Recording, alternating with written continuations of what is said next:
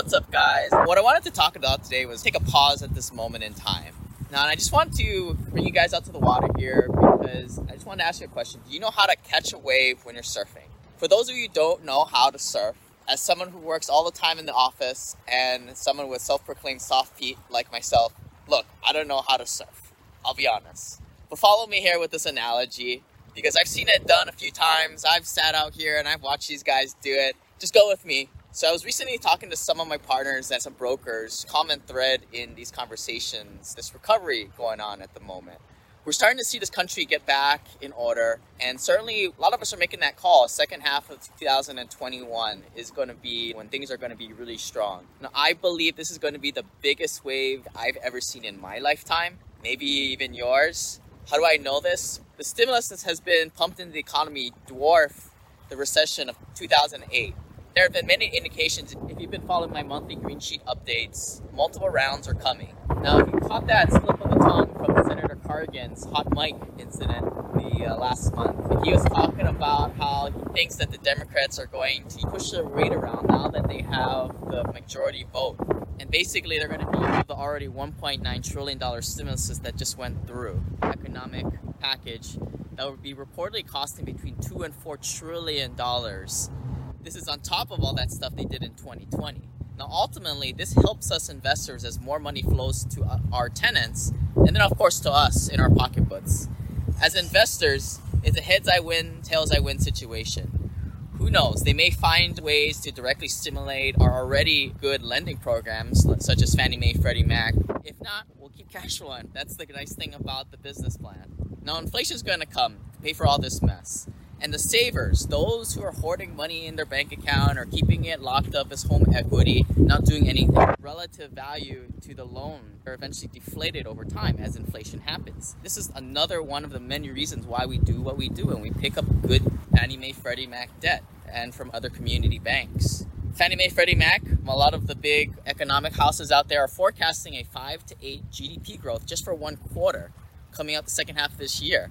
I've been consistently discussing this amongst my closest peers and amongst my inner circle investor group. Now, what are we doing to get ready? Now, going back to my surfing, how do you catch a wave? When you see that swell out there, you got to start paddling now because you've got to kick enough speed in order. If you wait too long and you just wait till see those statistics come into play, quarter 3, quarter 4, whenever Lane and company are saying it's going to happen, it's going to be too late. The wave's just going to go right over you, and then you're going to say, those guys just got lucky, right? And ultimately, you're going to be missing out on one of the biggest bull markets we've seen. Remember, COVID-19 brought about a health pandemic. Prior to the recession, there was nothing wrong with the economy. All-time lows of unemployment. Don't be like most people. This wave is going to go right underneath, and they're going to be making an excuse of why they missed out, or worst off, just chalk it up to people being lucky. Look, people who are putting themselves in position now, getting speed, paddling, going into good opportunities, they're not the lucky ones. They were the people working hard, while people who are just sitting around on their board like this, those who are active now, picking up good debt, good deals that are cash flowing, will be the winners. Now, luck equals opportunity plus preparation. We are preparing now by starting to invest capital last year. If you notice what we were doing last year, we were picking up deals. We were still remaining active in 2020. Now, what this has enabled us is this gets us at the top of the line when brokers finally have deals coming through the pipeline. They have us on speed dial. Because as I say, this is probably one of the biggest waves or bull markets you've ever seen in this lifetime. Don't wait until Q4 or the summer to see the ass end of this wave come through. The people who are doing this right start to see this wave off into the distance and starting to paddle now. And that's what I'm personally doing. I'm deploying my funds, getting more offers out there as we speak. Do you see the wave coming? Do you know you've got to pick up some speed in order to catch the wave? What are you missing? More education? Seriously, shoot me an email, Lane@SimplePassiveCash, if you have any education questions. What do you need? What's missing? Because if you're not in the game and you're not putting money out there, you're not learning. All right, talk to you guys later. I just wanted to let myself outside of the office. I got to get back in there. I'm enjoying this break, but I appreciate you guys for listening. This is a story about a dude named Lane. He moved to the mainland and bought one place to stay. And then one day he went, tried to rent them out. And then he became one real investor man. Hey, Simple Passive Cash Flow listeners. Today we have Rachel Marshall from the Money Advantage podcast talking about a bunch of money hacks for the rich people. Hey, Rachel, how's it going? Very awesome, Lane. Great to be here today. So one of the first things we'll point out is you are not a traditional financial planner. And yeah, I would say that. You're absolutely right there. And maybe I'm sure here's the platform to finally air it out. Why did you deviate from that path? Great question. Really, I see a lot of typical financial planning being along these lines of telling people what to do that ends up taking away their control. And it's really unfortunate, but I think there's a much better way than listening to common financial advice where you're going to hear things like, hey, invest for the long haul in the stock market and just stay in. And when the money goes up and the money goes down, you're going to be fine. Just stay in while you're paying guaranteed management fees to the fund managers and they're winning and you potentially are really losing. We also see things like people say, oh, pay off your debt as quickly as possible because then you're going to be debt free. That's not really a position of financial control. So when we see so many financial strategies and so much financial information really taking that cash flow and taking the control out of the hands of people, that's really something that I want to be in a position of giving back the cash flow and giving back control to the people we work with. All right. So the people listening are high-paid professionals already investing in real estate. And they're drinking the Kool-Aid. Maybe we can talk about that HELOC strategy in a little bit. But, they're already about to break up with their financial planner. And what would you say would be, people are probably calling them crazy. What are some suggestions on what to tell your friends and family when you're going to get rid of that person? That's a really insightful question. And I think it really comes back to, you have to ask yourself, who do I want to be in control of my financial destiny? And especially as a high paid professional or somebody who's already accredited status for their investing, you're in a position where common strategies and common financial stuff just really doesn't work for you. And if you are being honest with yourself about where you want to go and what you want to create in your life and the tremendous wealth that you want to have, I think it takes a little bit of courage to be able to say, hey, I need to do things differently and really step out and be honest about the fact that I need to be in financial control. I don't want to just trust somebody else or rely on them. And really what it comes down to for us is we say, you, the person we're talking to, you are the best financial advisor you'll ever have. And I know that sounds really odd, especially if I'm in the financial industry, but it's because we really believe that you are the best person to be in control. And I think that's really the crux, what it comes down to, that people who are breaking up with their financial advisor and really going off the range and saying, okay, how do I have as much cash flow as possible? How do I invest in cash flowing assets? How do I invest in real estate and all these deals that you are talking about, Lane? It's really those people who are saying, I want something different. I saw my dad, my grandpa invest in the stock market and I saw that money go up and I saw it come down and I saw their life savings crash in front of their eyes. And I don't want that. I really want to be in a position where I control my future and I have cash flow coming in. And so I think we talk to a lot of people as well, like yourself, that have drank that Kool-Aid. And sometimes they're earlier on that path of saying, hey, I want to take control. It's usually people who've read Robert Kiyosaki and they're saying, hey, I want to get in a position where I'm truly an investor, a business owner, and I'm not just working for money. So there's a huge tribe of people doing that. And I think sometimes it just takes courage to jump into that sphere and say, wow, there's a lot of people who are already doing this. And a lot of the mainstream advice out there are for the masses. Take the book by Tony Robbins he recently wrote, which I heard was good. It's 4 inches thick though, and it takes forever. But in a nutshell, he's telling people just go after the ETFs because it's low cost. But he's behind the scenes, he's just telling people, hey, look, you're an average person. You suck at this. You have no advantage. You might as well just go in the cheap thing because you don't know any better. And it's just like people who follow Grant Cardone. He has a podcast and he sort of educates you just on the surface enough to shake your paradigm. But then he's basically like, you suck. You're not going to be able to be a real estate investor like me because I have an army of team behind me. Just invest in my fund. Yeah.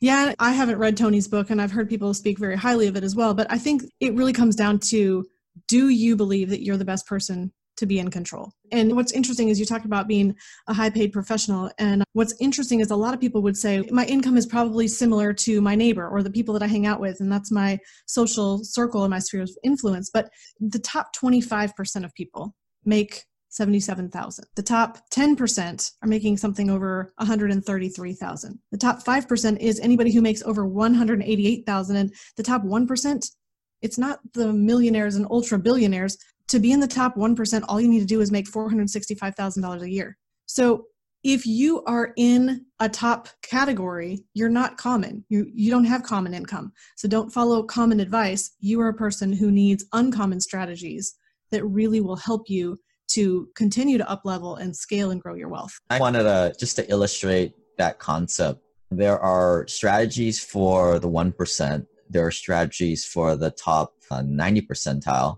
And then there's the rest, the strategies for the masses. I think the masses, just to use this as an example, the strategy for the masses is don't have any debt. And I think most of us who are listening to this know what a complete BS this is. You want debt, you want to lock up long-term debt to create more assets that produce more income long-term and grow your net worth exponentially. Because what's interesting is if you do have debt, so you mentioned lock up your debt in for a long period of time. A lot of people are saying, hey, you should have these shorter mortgages and you should try to get the lowest interest rate possible and pay things off as quickly as possible. But again, that is not uncommon advice. That is common advice. Now, here's the thing. You really want to be thinking about how do you have the smallest payment? How do you get that? Well, you have the longest term on your loan. What's interesting, Japan has 100-year mortgages. I wish that I could get a 100-year mortgage. That would be amazing. And the reason that I say that is that I would like to have all of the extra cash flow because a 100-year mortgage payment is going to be tremendously smaller than if I had a 10-year or 15-year mortgage, because that is constricted down into a shorter time frame, so you have to pay more per month.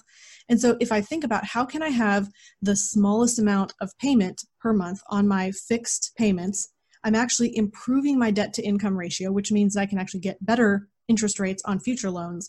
I'm also in a safer position because now I'm in a position where I can easily make those payments and I'm not in a risk position of not being able to make those loan payments, which then means my credit score is going to be improved.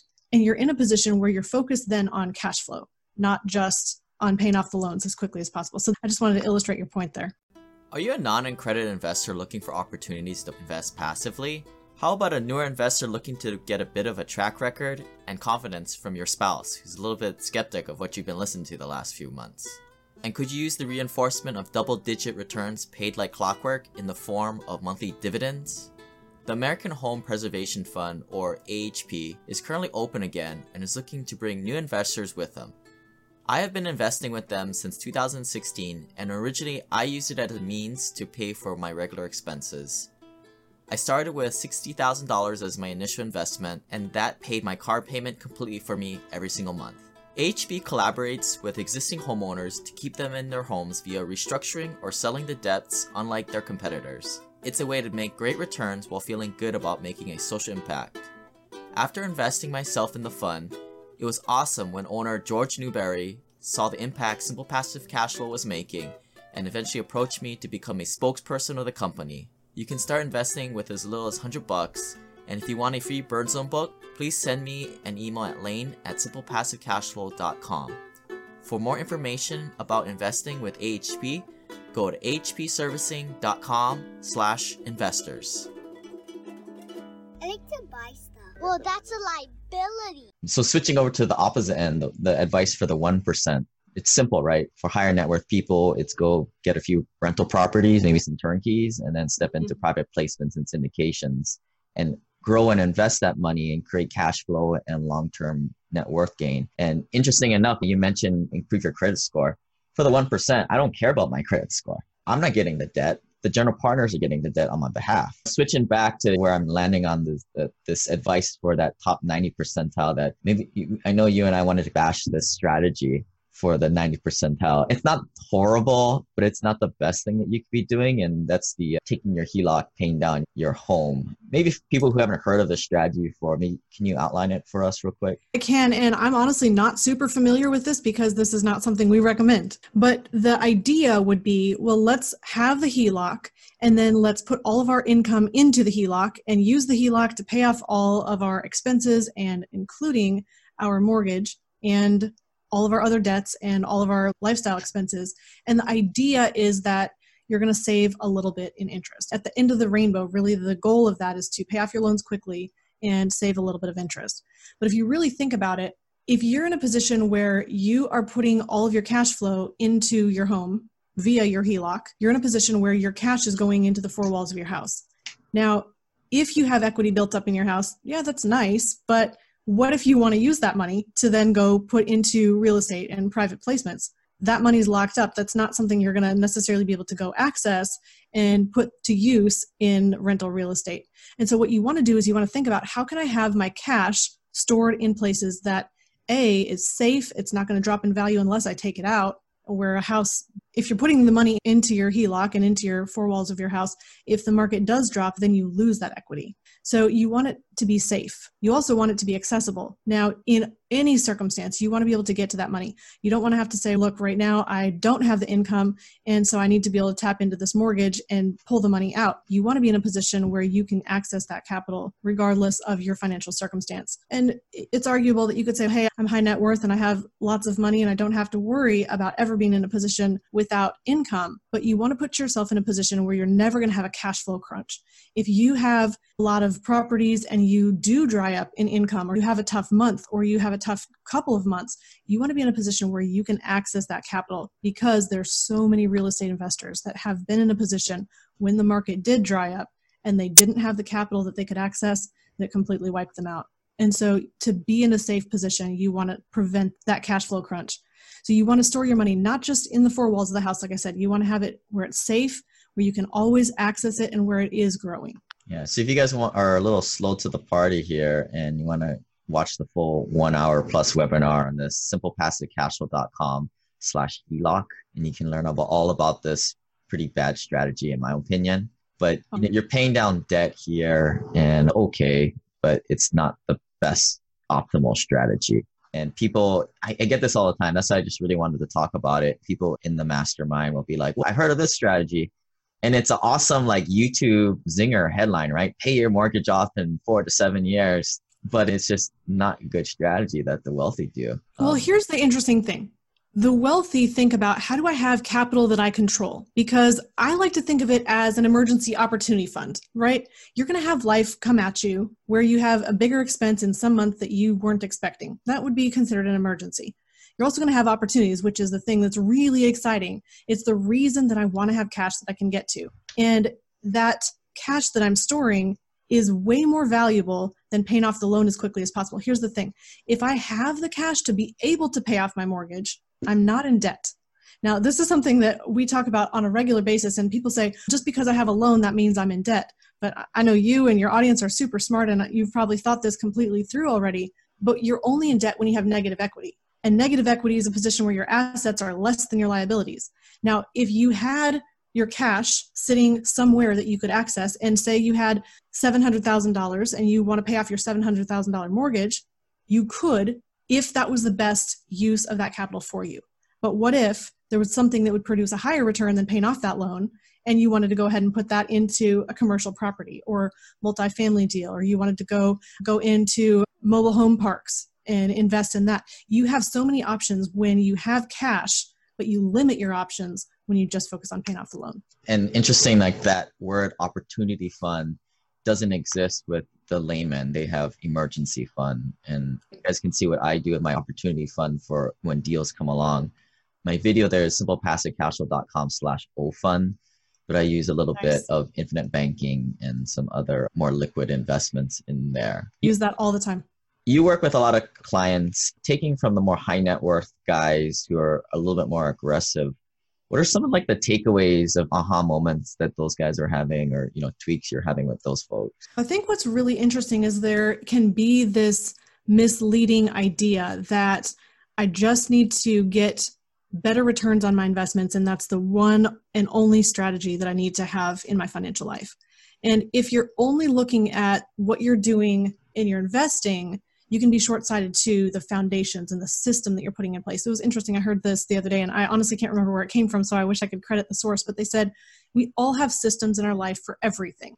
You have a system for your health. You have a system for how you eat. You have a system for how you sleep at night. Now, some of us have chaos as a system, but that's still a system. And so when you think about your money and your finances, you want to have that in a system that is efficient and effective every step of the way. And so before the investing, you want to make sure that you're keeping as much of your money as possible. It's not leaking and flowing out of your control. And then you want to protect that money.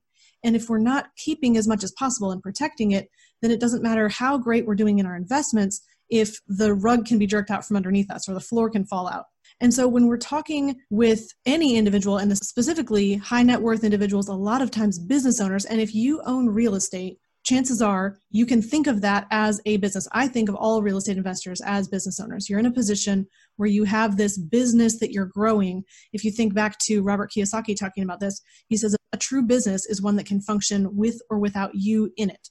If you're investing in real estate and you're building up a real estate portfolio and you want to be in a position where that's truly passive cash flow, like you talk about, you want to be in a position where that really is operated as a business. And one of the ways that we see a lot of times people are having money flow out of their control is taxes. And so I'll just touch on this real briefly, but if you are paying any more dollars in taxes today than you need to be, you are not as efficient as you could be. So think of this. If you were in a position where you had $20,000 flowing out of your control in terms of taxes this year and every year going forward over the span of 10 years, that's $200,000. What could you have put that into in terms of investing? And you talked about opportunity cost before we came on today, but the opportunity cost of having that money flow out of your control is that you could have invested it somewhere and created cash flow. You could have earned those cash on cash returns in the real estate instead. So for instance, one of the ways that we see this happening is if you're in a position where you're not putting an entity structure around your business operations, if that's your real estate, that could be what is your business in your case, you are then taking income from your business operations. And if you're taking those wages, that's fully subject to self-employment tax. And when it really breaks down, this is you're paying the employer and the employee portion of the Medicare and Social Security taxes, and it's a complicated formula, but really it breaks down to about 15.3% self-employment tax. So you have to pay that on any money that you bring from your business over as wages. And this business applies to if you're just a landlord with a few rental properties. You got a business, so this applies to you. Yes, absolutely. Absolutely. And what you can do is you can restructure that payment to yourself, still receive the same amount of money, but have a portion. If you're an S Corp and you've formed a entity around your business, I believe this works as a C Corp as well. I would have to check specifically on that. I think it would just be a different terminology of the breakdown. But what you can do is you can pay yourself a reasonable salary. Now, you can have the lowest reasonable salary possible. That still is going to be subject to self-employment tax, that 15.3%. But you can have the rest flow over as dividends. I think in a C Corp, it's called distributions instead of dividends, but I think the strategy is the same. And I don't want you to quote me on that, but at the same time, what you're doing is you're having the wages come over from the business or your real estate ventures. And then on top of that, you're having dividends, and the dividends don't have self-employment tax. So you're saving that 15.3% on the portion that's coming over as dividends. So like, for instance, we had somebody who they had a compensation from their S Corp of $128,000. And they were paying that all as wages. And so instead, they broke it down. They had $80,000 salary, and they had then $48,000 come over as a distribution. And so that saved them the 15.3% on $48,000. So it's about $7,300 a year that they saved on taxes just by changing their pay structure. And then they also were able to reduce their overhead. They scheduled one staff member instead of two, where they didn't need the additional person. They were able to have a central booking appointment strategy that they used. So some technology that they were able to use instead of the additional employee. And so that was another $40,000. And so what happened in that case is that was a savings of $47,000 per year. And again, you might think, well, that's only $47,000. But if you add that up over the course of 10 years or so, 20 years, the rest of your life, what is the opportunity cost on having spent that money that you didn't need to spend? So Rachel's talking in terms of businesses. This is for landlords out there with one or two rentals, or maybe even got a bunch of syndication deals. Right now, interchange wages with rental income. So it comes in, a lot of us, I think we're smart enough to have LLCs, comes into there. But right now you're getting killed because every single penny that you make out of that LLC is getting all that, what is it, self-employment, all that Medicare or Medicaid tax. Yeah. So what Rachel is saying, we'll carve off a good some portion of it. The more you make in that business, the bigger the amount you can carve off that you can shelter away from that self-employment tax, etc. Which is huge. Then you're in a position where you are thinking strategically about the future. And what's really interesting here, Lane, is it's not about gaming the system, the tax system. Really, the tax code, I'm sure you've heard this before, but there's thousands of pages. This thing is a beast, and I would not prefer to personally read it, but there's only a few pages that are about how to pay tax, and the rest of this gigantic document are all ways, they're a roadmap to not pay taxes. And so you really need to be working with somebody who is knowledgeable about the tax code, that really seeks to leverage it in your favor, and not do, unfortunately, what most CPAs for common people do. And they say, hey, let's just defer some money and not pay tax on it this year. And that sounds like a great end of story if we stop there, but you still are going to pay tax in the future. So you're just kicking the can down the road, and you end up with this big tax bill at the end. And especially for your audience and myself and our audience as well at The Money Advantage, if you're looking to grow your wealth and increase your income, you're going to probably be in a higher tax bracket in the future. And I do not want that tax bill on a higher income in a higher tax bracket. And with 19 trillion plus dollars in US debt right now, we're in a position where if the government says, oh, hey, let's go ahead and increase taxes and decrease tax brackets so that more people are paying more taxes in the future, I don't have control of that. And I certainly don't want to be at that mercy. So I don't want to just defer tax, which is a fancy way of saying postpone. I don't want to just postpone taxes until the future. And that's what a lot of times you'll hear as a tax strategy. And it's really not a tax strategy. Yeah. And what you just said just drives me crazy all the time. Most CPAs don't have a freaking clue what they're doing. That's why they have that job.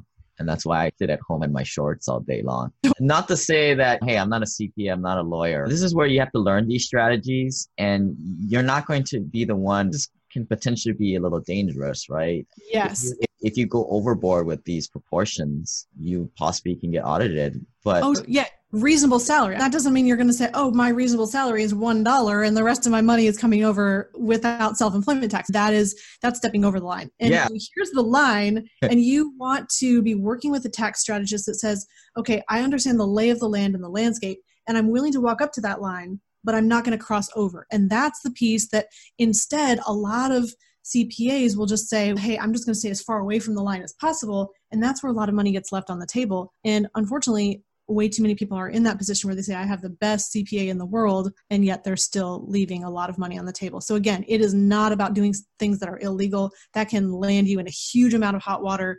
Absolutely would never recommend that. But what you want to do is understand how to proactively leverage the tax code. And here's my analogy. This stuff is like doing surgery. Rachel and I aren't going to do surgery on ourselves, period. We're not even doctors. No. But we can recommend possibly, hey, why don't we do this? Have you heard of this other operation?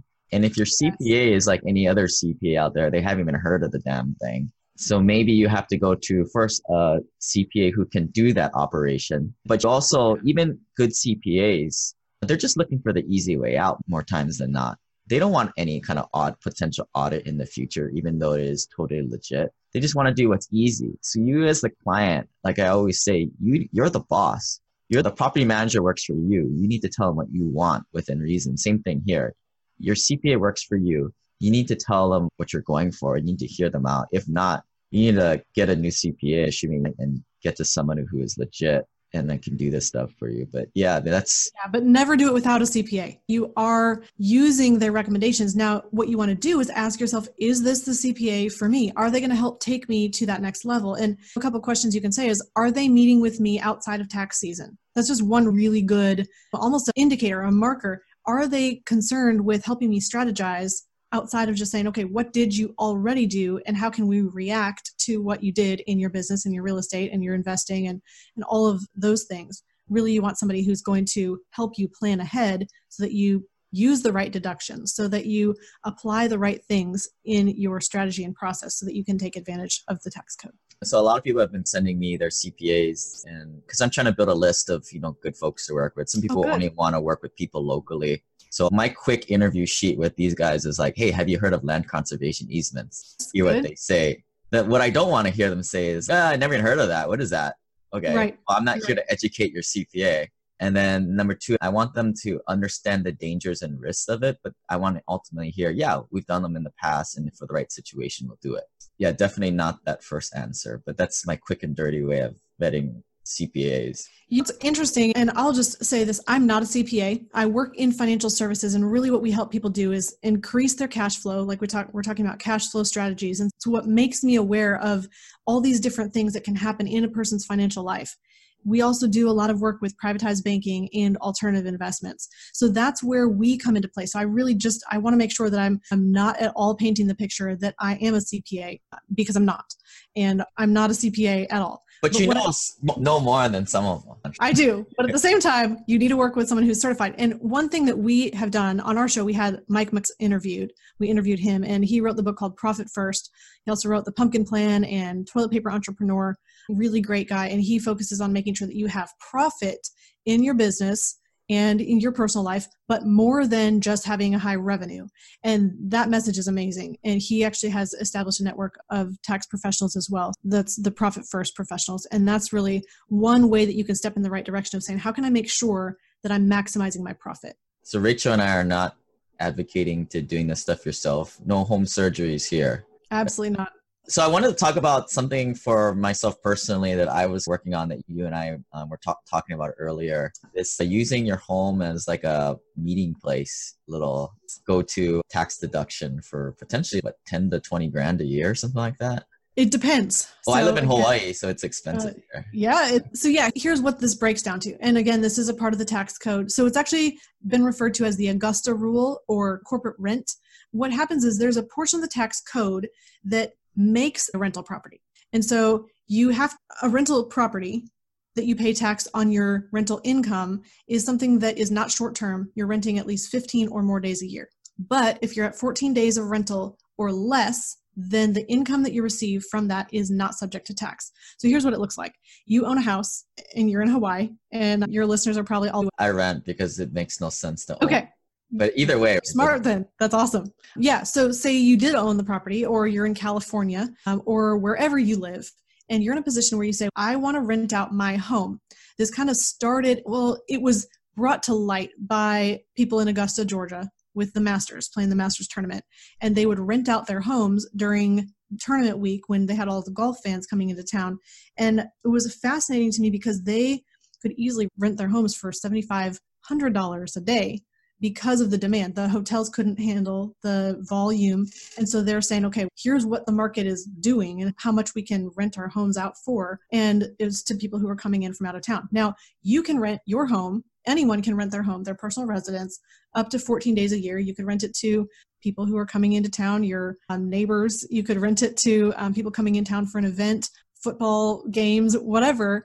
But what you want to do is you can also say, anyone who's renting that, the income that I receive, if it's 14 days or less, I don't pay tax on that money when I receive the rental income. So my business can be a renter of my personal residence. So there we go. And Lane, I would have to check on that strategy because I haven't had somebody ask me if they currently rent their residence. Can they rent it out to their business? I think so, but I honestly don't know. So, but yeah, I would have to check. We'll check, yeah.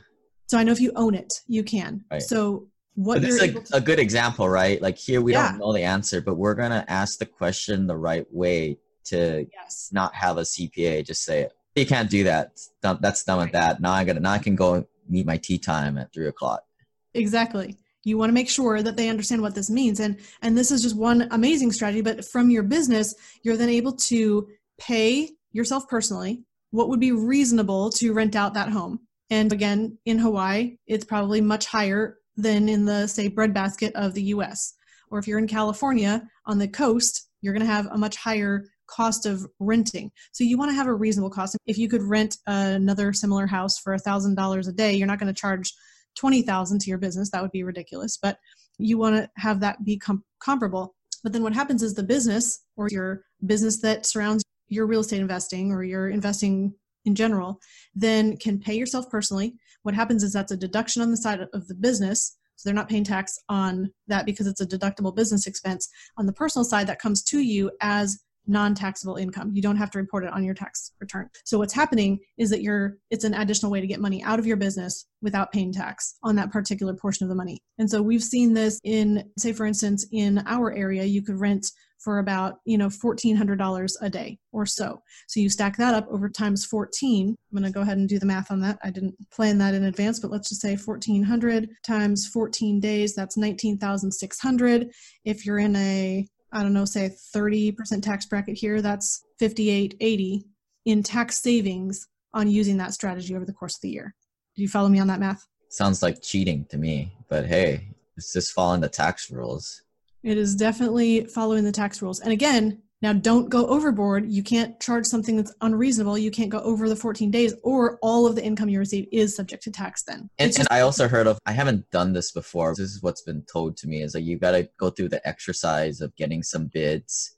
I'm going to go call up 3 hotels in Waikiki, see what their daily price, and build like a note and say, hey, we're just going to take the average, which is 14,800, whatever. Yes, Exactly. And so, yes, you do have to do the research. You have to document. It has to be a business purpose that your business was renting the house for. So that could be client meetings. It could be a meeting of your directors or your owners of the business. There's many different ways. You could have your annual business meeting there, but it does have to be documented. And again, like any strategy, specifically on the tax side, everything has to be extremely well documented. You can deduct anything that is a business use.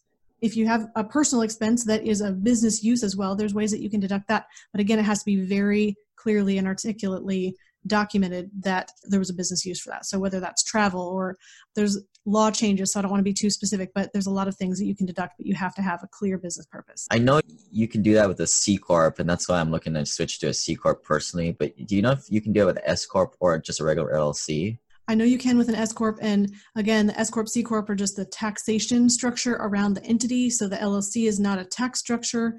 We have a great interview on our podcast as well. I can give you the link to it later that kind of articulates more of that.